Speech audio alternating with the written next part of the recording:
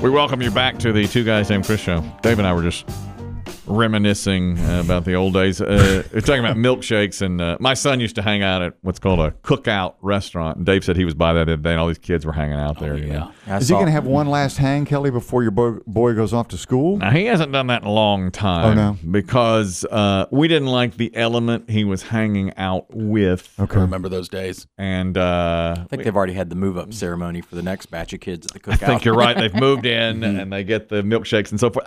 There were a few things, like cops showed up one night, and I called it a cesspool of crime, but I think that's going too far. That might be a tad dramatic. It's over. And I told Dave in my day, and he's the same way. Dave and I grew up the same. You cruise. I was cruising Fayetteville Street, the main drag. He cruised Main Street. I cruised Fayetteville Street. Well, it was paved. But it was paved, but I only did it twice. Yeah? Mama told me it was dangerous. You'll join a gang, sweetheart. She said, you'll be You'll be a pink lady. I can't do it. There's nothing good going on in Dixie. I fought her. I said, Mama, I want to be a T-bird. All those stores are closed. That's right. I told her what. Yes. Let me tell you what it is. Yeah. They cracked down on that. Because by the time I was in high school, I'm cruising. We hung out at the cookout. Yeah. Like your son did. But the reason was you couldn't cruise. Yeah. If you were seen going up and down, they'd put cops out and say, if you're seen too much, they'd pull you over. So we'd back into a spot at the cookout and just hang out back there. It's funny because the turning spot for us was the Sonic. Oh, really? Yeah, we'd go north about 2 or 3 miles, maybe 3 or 4 miles, and there's the Sonic. You go through, cruise, tell everybody, get you a milkshake or one of those fruity drinks with a fish as the straw. Yeah. And where'd you turn around at the other end? You got to turn around twice. We turned around down to the putt-putt, and God darn good Get times. a quick glimpse. Get a glimpse. Who's playing? Good times, though. Ooh, look at that one. Turn around the putt-putt. But again, I only did it twice. Larry's on a date.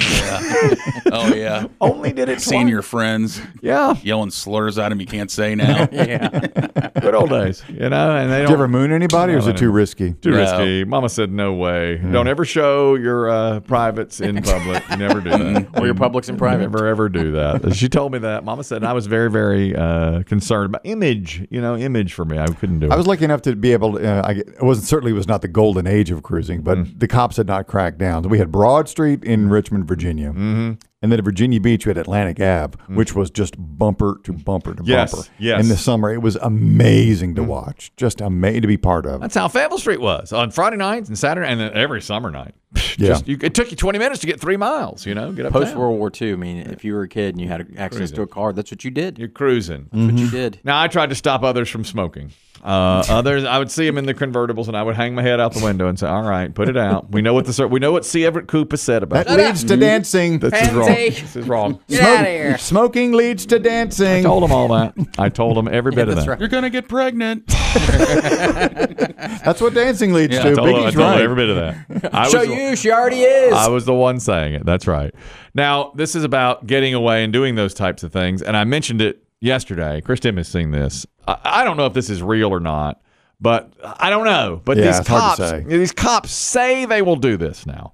They say that if you're a guy and you want to get away from your family for a weekend, you get Was it $500? $500. It's the cop explaining exactly what they'll do now, and they'll do it in front of your wife. Okay, for $500, we arrest you in front of your wife or your girlfriend. We come in hot. Police cars, siren lights, uniform, handcuffs, radio going, read Miranda. We'll even tase you for an extra $25, but there's a different waiver for that.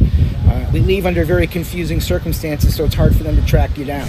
We take you to a campsite that's paid for, tent, beer, bait, fishing license, fishing equipment, and on Monday around noon, we release you at the Waffle House, and we just say it was a big misunderstanding. Brilliant. Absolutely brilliant. Where is this? If that is indeed a police officer, I bet he's not now. He can't. He's in trouble for that. He can't do that, I don't think. But, man, what a side action. What a side hustle. There's a movie in there. There's definitely a movie in there. We're totally confused. Misunderstanding. Honey, I'm sorry. Where are you taking him? Release him late Sunday afternoon. What are you doing? Police business, ma'am. Myrtle Beach Doug, you're talking about cruising in the old days. Go ahead. Oh, yeah, guys. Of course, Myrtle Beach Doug, and y'all come to Myrtle, so you know the good old Ocean Boulevard area, cruising up and down all night long. Well, then the cops started watching for cars. Sometimes they'd even take a little piece of the white grease paint and mark your tire like, oh, we've seen you come by here too many times. Oh, really? Give you a ticket. Oh, interesting. Oh, yeah. And of course, it was always the craziest thing. I did it myself when I was younger. But the wildest thing is I also worked there, so you'd see all sorts of stuff going on. You'd see all the cars. Occasionally you see people drinking beers, and all of a sudden the cops, roll up on their little bicycles and make them pour it out. Or the craziest thing I ever saw, dude just straight out hitting a bong in this car. Windows kind of cracked down. I mean, the smoke just billowing out. No tinted windows or nothing, just straight out, straight shot to him, just and just pull a big old fat one and just let it rip. I didn't see that car later that evening, and I asked one of the cops about it. Yeah, they got pulled. I bet they did. Nice impression, by the way. Yeah, pretty good. Real strong. Kelly, can you translate that? I don't. Can you translate pull a big old fat one? Can you do a bong impression? I don't know though. Come on, pull a big old fat one. Impressions. He said that the bong impression is always like a. There you go. Dave's guy. There was a guy the other day that did an impression of a Keurig coffee maker that was really good, and if I can find that, we'll play it. But it was a teacher, and he apparently has a Keurig and did the impression, which I thought was very good. This is my impression of a Keurig coffee maker.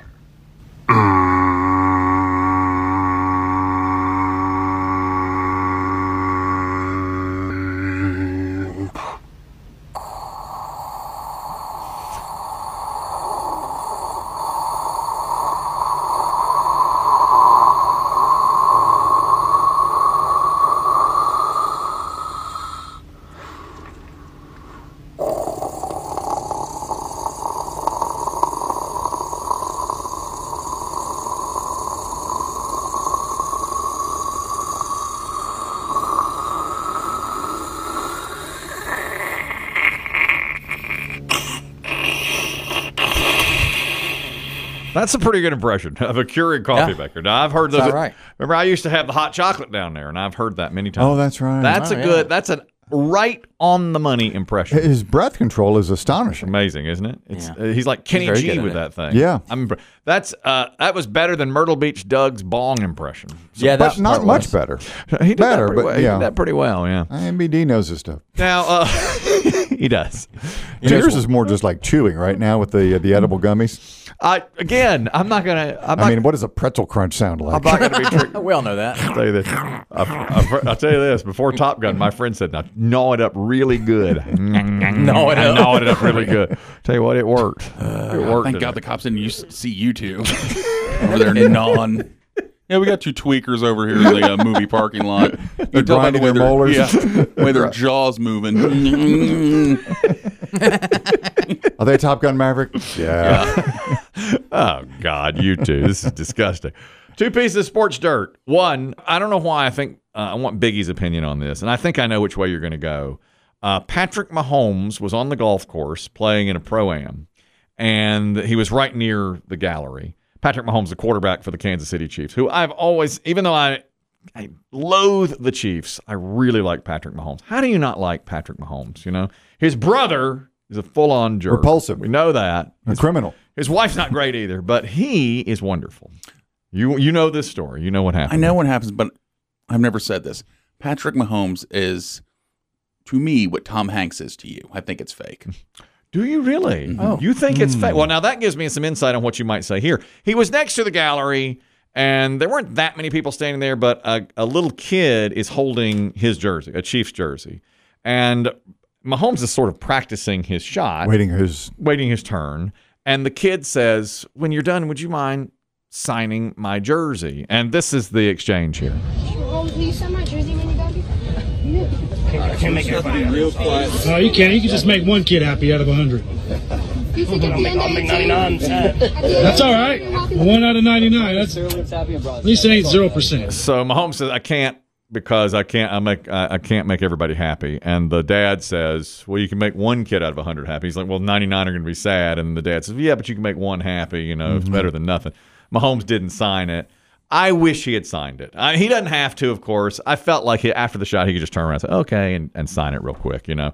You think his niceness is not really that nice? I think, yes. I've never believed this whole thing. I don't think he's that nice. Yeah. However, I totally agree with him. You agree with him on that. Because, yes, if you sign it for one kid, then you're going to have to, then the other kids are going to be, and I don't like pushy dad. We can make one kid's day. I didn't like pushy dad either. I thought he was over the line on that. Yeah, some call him snippy. He's a snippy dad. I agree with that. But it's to me, if Mahomes, I wish he had signed it, because even if other 99 kids can't get it signed, it's like, well, one kid does, and he has the jersey. I mean, I don't know how many are holding the jersey. And secondly, why can't he sign them all? You know, he's playing golf. He could, as he's doing, it's a pro-am. You know, he could go and sign. There are people behind him, though. Yeah. They're playing. I guarantee you there were autograph opportunities before and after the round. I'll bet you there were. Well, maybe that's right. Maybe so. Yeah, go hook up with him at the end of 18. I mean, in mid-round, I mean, it's not like, you know, it's almost like asking a movie star for an autograph while they're eating dinner. You know, that's kind of always been sort of the line they don't cross. Yeah, maybe that's right.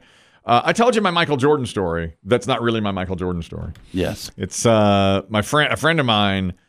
Michael Jordan was playing golf around here, and my friend was 14 years old at the time. I didn't know him then.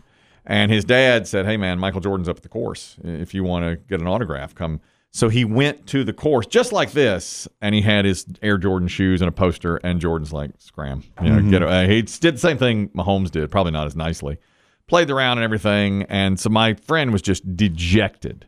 Well, then later, after the round is over, there's a rumor that Michael Jordan is at somebody's house who lives in the neighborhood, and, you know, on the golf course, and the kid is told, go over there, and maybe he'll sign your stuff now. And he's like, no, I don't want to. He already said no. But eventually he went, and not only did Jordan sign the stuff, they played like 2-on-2 basketball in the driveway. That doesn't come true. I mean, the best. Exactly. So maybe that's right. Maybe Mahomes had a chance before or after. Jimmy knows why Mahomes didn't sign. Jimmy, go ahead. Well, the PGA Tour people told him not to sign no more because he was holding them up. Oh, he was signing too many autographs. So he's overly nice. He's signing too many.